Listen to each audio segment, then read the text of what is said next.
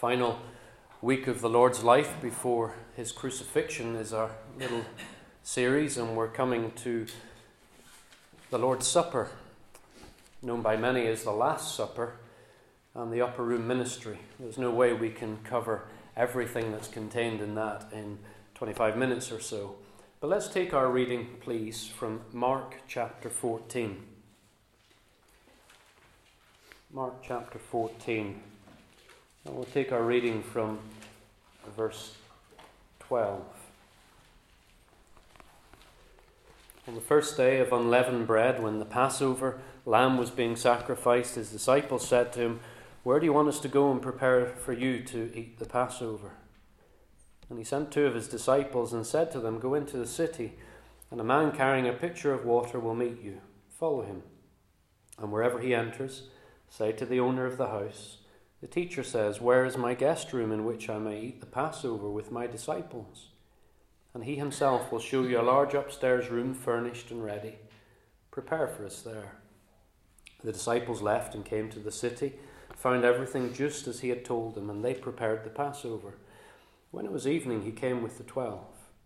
And as they were reclining at the table and eating, Jesus said, "Truly I say to you that one of you will betray me, one who is eating with me." They began to be grieved and to say to him one by one, "Surely not I." But he said to them, "It is one of the 12, the one who dips bread with me in the bowl. For the Son of Man is going away just as it is written about him.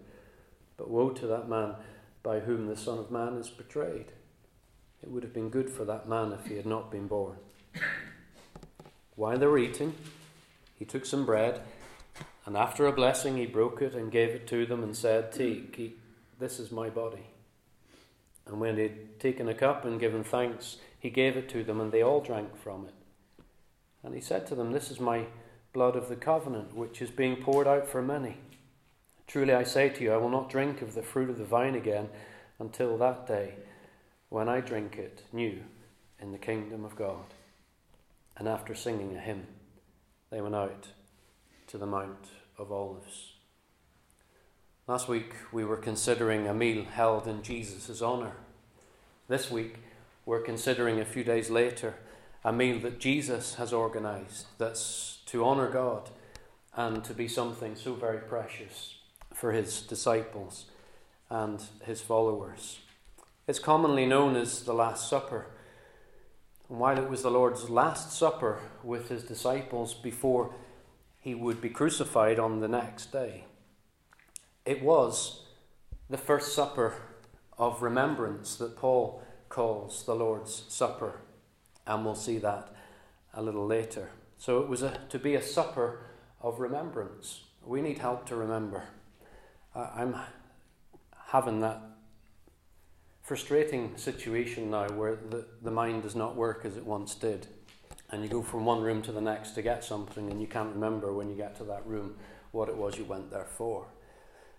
So our minds struggle to remember things. I'm thankful for notification reminders. They're useful if you can remember to put them in to your device in the first place. But if it wasn't for them, it'd be a real struggle.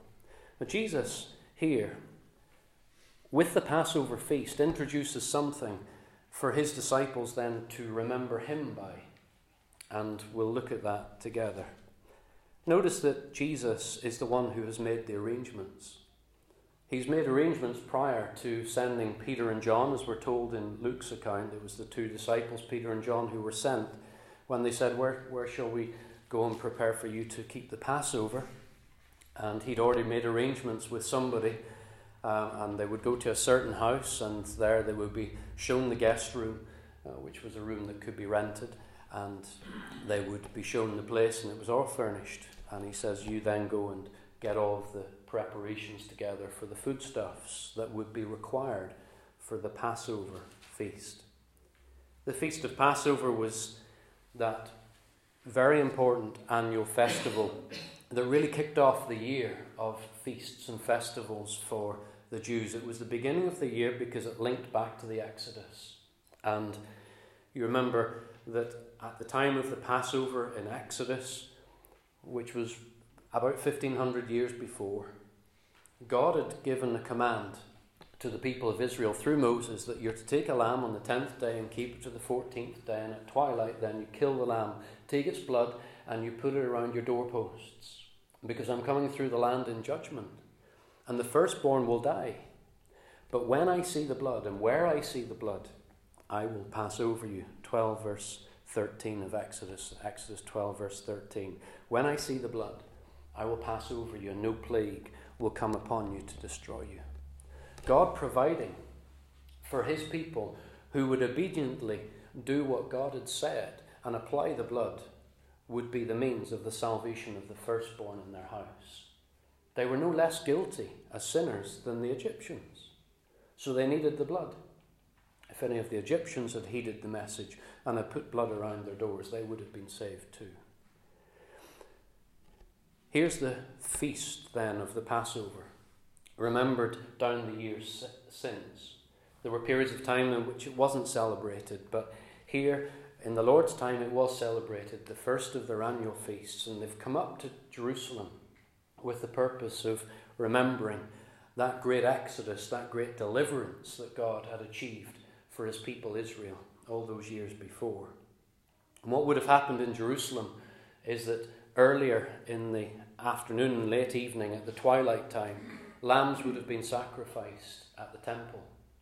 And then, because of the way the Jewish day would work, at 6 o'clock, then they move into the next day. And that's when the Lord would have gathered in the evening for the feast. So you would have had the animal sacrifice in the afternoon, the disciples going to get all of the bits that were needed, all the foodstuffs, including some lamb. They would go and take the lamb. Now, the Jews didn't eat meat very often. They would eat it normally on festival days, and here was one where they would take the blood of, not the blood, the roasted lamb, and they would eat that as part of the meal to celebrate the Passover. And the Lord sits down and reclines with them, we're told here. Look at the scene that we've been told about by Mark. Matthew's account is very similar to Mark because it seems that Matthew would follow Mark as the earliest writer of the gospel in a lot of what he puts together. Luke's is a little different. He researched it differently at a later time. But notice what we're told here. He says that somebody's going to betray me. With that in his mind. And we're told in another gospel that Jesus knew who was going to betray him. From the moment even when he chose the 12. No wonder he spent all night in prayer with his Father before pronouncing, "You 12 are going to be mine." He says, one of you is going to betray me. In Luke's account, it says the betrayer's hand is on the table here with my hand. It's a place of intimacy. As they're reclining round this table, and that was the case, they would recline with their feet out behind them and so on, thinking about the anointing that happened last week at the meal in Jesus' honour. Access to the feet was quite easy behind, and so on. And they were close in with one another, hands reaching out to take of the foodstuffs that were there as they celebrated the Passover. And as Luke records it, the hand of the betrayer is on the table here with me. The Lord knows something of what is coming. And then during this feast that commemorates the great exodus and deliverance by God of his people, then Jesus introduces something new. Something that then would continue, because he had come to fulfill what the Passover had been an image of, had been a symbol of, all down the centuries, was pointing forward to him who would be the fulfillment of the Passover, the greater deliverance that he would bring about for all people, not just for the Jews, but for all those from all nations who would put their faith and their trust in him because of his work. When Paul's writing his first letter to Corinth, as we have it, 1 Corinthians 5, and he's instructing the church to make sure that sin is kept out of their lives and kept out of their congregation. He's reminding them that the Feast of Unleavened Bread that followed straight on after Passover, they took leaven out of their bread. And he said, get rid of the leaven, because Christ, our Passover, has been sacrificed.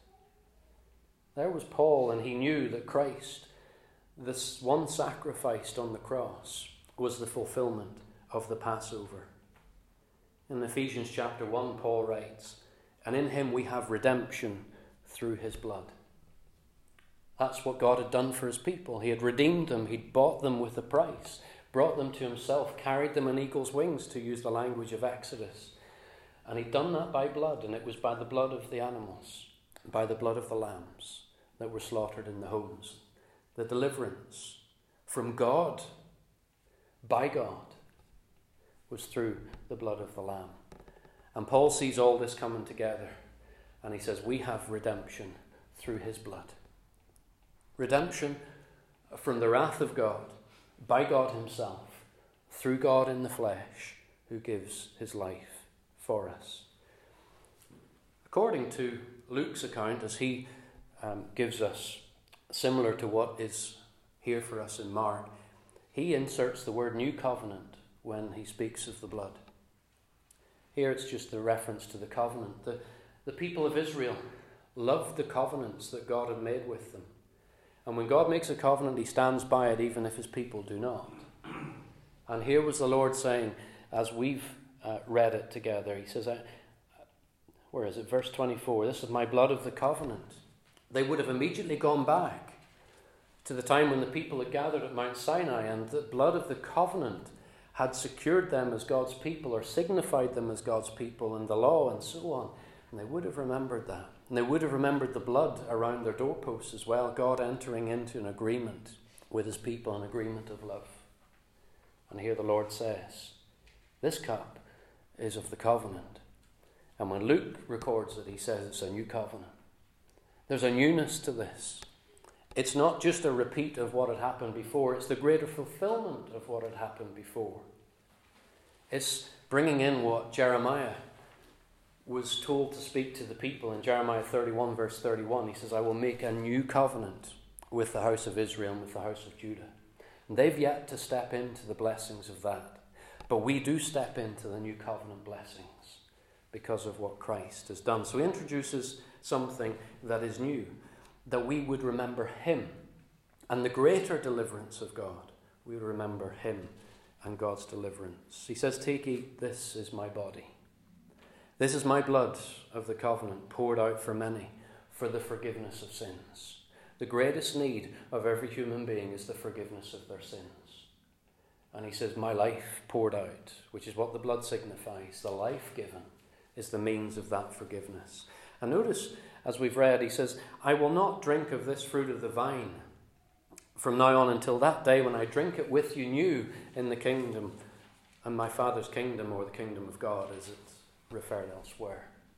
I think for the Jews and for the disciples then, and also for us, we see that as pointing forward to the time when the Lord has said, and here's a guarantee for us, that he is coming back and he will rule on this earth, and he will be the great king over this earth for 1,000 years, and he will share then in the fruit of the vine with those who are his. What a glorious thing, not just for 1,000 years, but then on into eternity in the new heavens and the new earth. Encapsulated in that little phrase where he says, "I'll drink it again with you," is the guarantee that what he was going to go through was not the end, but actually it was the beginning in many ways for them. It's maybe the messianic banquet, as some people refer to it, and you can read about it in Revelation chapter 19 in your own time. Go and find it there, verses 7 through to 10. There's a description of a banquet that Christ has with the people who are his. When you come to John's account of what happens this night, his focus is different. His focus is on more the actions of the Lord and on the teaching of the Lord. He doesn't even reference the sharing in the bread and the sharing in the cup. And I think there's a reason for that. Because John was writing right at the end of the first century, probably somewhere between 95 and 100 AD, AD 95 to 100. I would suggest this to you. The weekly remembering feast of the disciples was so much a part of their every week experience that he didn't need to tell them about that. His gospel was really addressed to believers to remind them of who Jesus was and for them not to be swayed by the erroneous teaching that was coming in. So instead he focuses on the things that Jesus taught and some things that Jesus did so that they would be convinced of who this Jesus is. I think that's the reason why we don't get any reference to the bread and to the cup in John. Instead, he tells us what the others don't, that Jesus gets up from the table, takes off his outer garment, wraps himself in a towel and goes round and washes their feet because nobody else would do it. And there was nobody there that was nominated to do the task. He says, as I've done for you, you do for each other. Taking the lowest place for the benefit of others. He then taught them about their love for one another being the means of God's love being seen in this world. He spoke to them about his personal return. He spoke to them about him being the very revelation of God the Father. He spoke to them about the coming and the indwelling of the Holy Spirit. He spoke to them about disciples being fruitful people in their lives for God. And then we have in John chapter 17 the record of his prayer to his Father for his little group that was still with them, because Judas by this point has gone out, the 11 that were left. And then that prayer extends to all who would believe in his name. So there's so much in what happens this night. You know, the gospel accounts, and this one that we've read from Mark, is not the earliest reference to the Lord's Supper. So we need to go to 1 Corinthians for that, please. And we're going to focus in now, because we don't have time to get into all of the teaching that was covered in those 4 to 5 chapters in John. We need to focus in on the preciousness of the symbols that are the bread and the cup. I want us to spend some time on that. 1 Corinthians 10, verse 14. Paul's letter to Corinth is really one thing of correction after another. There's this problem, address it. There's this problem, address it. There's this problem, address it. It goes on and on like that. Verse 14 of 1 Corinthians 10, he says, "Therefore, my beloved, flee from idolatry. I speak as to wise people. You then judge what I say. Is the cup of blessing which we bless not a sharing in the blood of Christ? Is the bread which we break not a sharing in the body of Christ? Since there is one loaf, we who are many are one body, for we all partake of the one loaf. Look at the people of Israel. Are those who eat the sacrifices not partners in the altar? What do I mean then? That food sacrificed to idols is anything, or that an idol is anything? No. But I say that things which the Gentiles sacrifice, they sacrifice to demons and not to God. And I do not want you to become partners with demons. You cannot drink the cup of the Lord and the cup of demons. You cannot partake of the table of the Lord and the table of demons. Or do we provoke the Lord to jealousy? We are not stronger than he, are we?" You know, when God was a jealous God for his people, and he's described as a jealous God, he went out in judgment against them because they did not give him the respect and honour that was due to his name. And Paul has a warning here. And this is the earliest reference in the scriptures that we have to the sharing in the cup and in the bread. And Paul is saying to them, look, you're not to be associated with things, particularly idol worship in temples. You're not to go there, because in participating in the table, notice it's a table, feasting was associated with idol worship as well. The drinking of multiple cups of wine. I think that's why Paul focuses on the cup first, because that's what they would have been going to do. Participating in that at the same time as this, you can't do it. You can't participate in the table of demons and the table of the Lord. Listen to the description that he has for the gathering of the people of God in churches of God when they come together. He says it's the Lord's table. It's the Lord's supper as well. It's a sharing.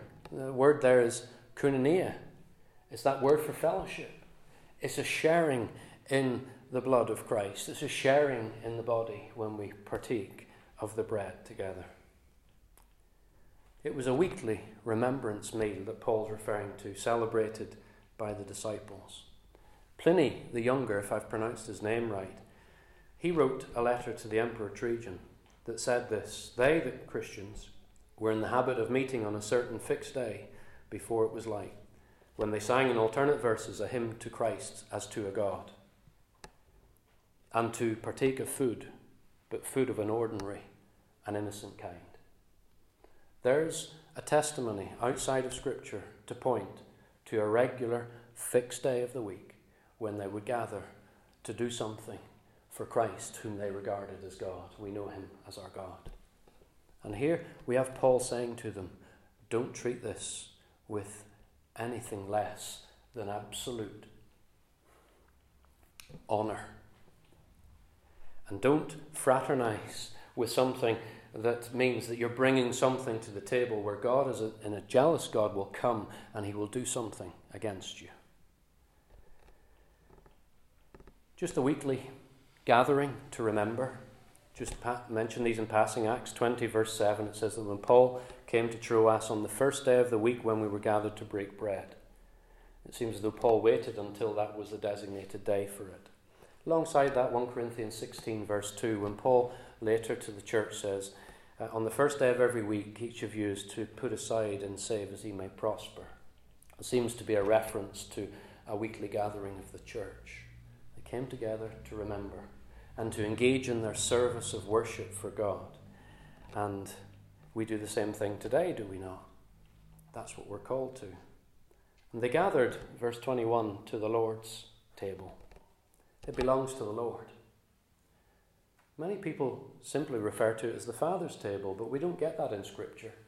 It's the Lord's table. And those who come to that table honour Christ as Lord, and therefore will do all that he has said. God, through Christ, does command us to do certain things. The first command is to believe that he is the Christ, the Saviour provided by God. The command then to be baptized. And implied in what we get in the New Testament is the command to be added, because it's a work of God that is recognized, to be joined with a local church of God. And to then participate in the command where Jesus says, do this to remember me. That's what it takes to come and to participate, because it's the Lord's table. We're declaring he's the Lord, and Lord, I will do what you have said so that I may come and sit with you at the table. Remember Judas, his hand was on the table, but he went out. Paul's warning here in 1 Corinthians 10, you don't do anything that would in any way spoil what is so precious, a time of sharing, of fellowship with one another, and a time of fellowship and sharing with God as we share in the cup and we share in the bread, sharing in the death and the body of the Lord. Verse 16 is the cup of blessing which we bless, not a sharing in the blood of Christ. Is the bread which we break, not a sharing in the body of Christ. Here's the words, koinonia, for sharing and for fellowship. As we take these things, we're coming into something that is so very precious to God and to Christ, to the Spirit indwelling us, that we don't come to it lightly. I want us to go over to chapter 11 now, because Paul isn't done there. The reason I'm saying the letter to the church in Corinth is the earliest writing. It was probably written around AD 54 to 55, whereas Mark's gospel, probably the earliest of the gospels, was about 10 years later than that. So this is the earliest reference. And it's to a church, and it's a church that's in a bit of a state. But Paul shows us what is so important. And he's gone at it here in verse 10. The cup of blessing that we bless. He's remembering that the Lord would have taken one of the cups as part of the Passover feast, and he would have then introduced the new thing. This is now the cup of the covenant, the new covenant in my blood. The old is fulfilled in him, but now here's the new thing, and you remember this on a weekly basis. Go to chapter 11 and verse 17. Again, he has to address a problem with them. Now, in giving you this next instruction, I do not praise you because you come together not for the better, but for the worse. For in the first place, when you come together as a church, I hear that divisions exist among you, and in part I believe it. For there also have to be factions among you, so that those who are proved may become evident among you. Therefore, when you come together, it is not to eat the Lord's Supper. They got to the stage where what they were doing wasn't the Lord's Supper. For when you eat, each one takes his own supper first, and one goes hungry while another gets drunk. What? Do you not have houses in which to eat and drink? Or do you despise the church of God and shame those who have nothing? What am I to say to you? Shall I praise you? In this I do not praise you. And then here it comes. 4. I received from the Lord that which I also delivered to you, that the Lord Jesus, on the night when he was betrayed, took bread, and when he had given thanks, he broke it and said, "This is my body, which is for you. Do this in remembrance of me." And in the same way he also took the cup after supper, saying, "This cup is the new covenant in my blood. Do this as often as you drink it in remembrance of me. For as often as you eat this bread and drink the cup, you proclaim the Lord's death until he comes. Therefore, whoever eats the bread or drinks the cup of the Lord in an unworthy way shall be guilty of the body and the blood of the Lord. But a person must examine himself, and in so doing he is to eat of the bread and drink of the cup. For the one who eats and drinks judgment to himself, if he does not properly recognize the body. For this reason, many among you are weak and sick, and a number are asleep. But if we judged ourselves rightly, we would not be judged." It's a warning, but in the middle of it all are those texts that we take hold of week by week as we come and we share in the bread and we share in the cup, remembering the Lord's words. Paul says, "I received it from the Lord." I don't believe that means that he got this as a special revelation from the Lord. I think this was something that was passed down from the Lord to the apostles who were with him that night, and they passed it on to the others. And this tradition's good, and when the tradition is passed on, it's passed on and it's made its way to the Lord. I receive, it ultimately came from the Lord, what I've passed on to you. And Church of God in Corinth, get back to it. We couldn't imagine, I don't think, getting into the condition that Corinth was in. But sin is pernicious and can come in. But here is Paul's reminder to them and to us of the preciousness of what we're engaged in. Notice that he says, "I received from the Lord," verse 23, "that which I also delivered to you, that the Lord Jesus, on the night in which he was betrayed." You know, the word there is delivered. It's the same word as is earlier in the verse. It means to be handed over. I wonder if we should think of the Lord here as being handed over, not just by the betrayer, but also handed over by our God. Romans 4 verse 25. "He who was delivered over because of our wrongdoings and was raised because of our justification." Romans 8 verse 32.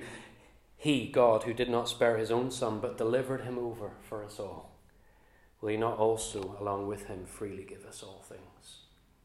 Paul saying, on the night that the Lord was delivered over, he said this: as Christ is being delivered over to death, to secure the salvation for all of those who will put their faith in him, whom God has set his love on from all of eternity, he has in mind something for them to remember him by, the sharing in the bread and in the sharing of the cup, proclaiming his death until he comes. And then Paul's warning is, let's not be guilty of the body and the blood, of coming casually to what it is that we participate in as those that are obedient to the Lordship of Christ. We come and we engage in the sharing, the fellowship. As we share in the bread and as we share in the cup, we're remembering the incarnation of the Lord, his incarnation so that he might be the Saviour. And then the body is given so that he, as Peter says, he would bear our sins in his body on the cross. And in the blood that is symbolized by the cup of wine, it's given to us. So we remember the life that's poured out for us there, the means of our salvation as guilty sinners. We needed the blood, the redemption that comes only by his blood. Let's not ever be guilty of eating and drinking judgment on ourselves because we treat it casually. For this reason, he says, some are weak and sick, and some are asleep. Some have died. Here's the jealous God who has come among his people in discipline, and he's taken some out because of their mistreatment of the Lord's table, and they're not discerning and thinking through what it is that they're participating in. Isn't it a wonderful joy to come every week and to come and to share in the bread and the cup? A reminder to us that it is through Christ that we're able to approach God at all. And he brings us into his presence so that we then might offer up, as 1 Peter 2 tells us, spiritual sacrifices of praise, acceptable to him through Christ Jesus. And we do that spiritually. It's a spiritual reality, but it's a physical thing that we've done this morning here. It is a physical thing that the Lord has given us that we would remember him by. But it brings us into the spiritual reality that God wants for his people, that is to be in his presence and to worship him for all that he has done. What a wonderful reminder week by week. And boy, do we need it. We do. Because so quickly the things come in that take us away from it.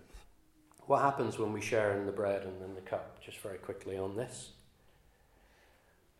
It's not transubstantiation. Some hold that view, that the elements are actually transformed to become the body, the literal body, and the literal blood of the Lord. Trans means to change. It's not that. In so doing, those who hold to that say that Christ is again sacrificed. And we see from God's word, Romans 6 verse 10, the death he died for sin once for all time. Hebrews 10 and 10, we have been sanctified through the offering of the body of Jesus Christ once for all time. 1 Peter 3 verse 18, Christ also suffered once for sins for all time. It's not a repeating of it. There's no mystical change in the elements. They're symbols for us to remember him by. A trigger for the mind. And it's not consubstantiation. If you heard of that one, you come across it in writings out there and sometimes in conversation with believers. Consubstantiation, con meaning with, alongside. Some would take that the symbols, while they're still physical, at the same time there is this the presence of the body of Christ and the blood. We don't hold to that because we don't see it in Scripture. It's taking what's there far too far. Instead, we're seeing these as what the Lord intended them to be. You do this to remember me. They're means of triggering the mind and the heart, that we're reminded about God's incarnation to be our Saviour and his sacrifice to bring us into God's presence. That's what we do. 1 Peter 2 verses 4 and 5, just to finish. It says, and as we come to him as to a living stone which has been rejected by people, but is choice and precious in the sight of God, you also as living stones are being built up as a spiritual house for a holy priesthood to offer up spiritual sacrifices that are acceptable to God through Jesus Christ. We become that, and we start with the symbols, the sharing in what Christ has done, because we are in union with Christ and he has brought us into all of the blessings, and weekly we remember it, and it doesn't get old, does it? And it brings us into our worship in the heavenlies, where spiritually we give to God what is due to his name, that glorifies the person of the Lord Jesus and honours the work of the Spirit. We give glory to God in all that we do when we gather. Let's pray.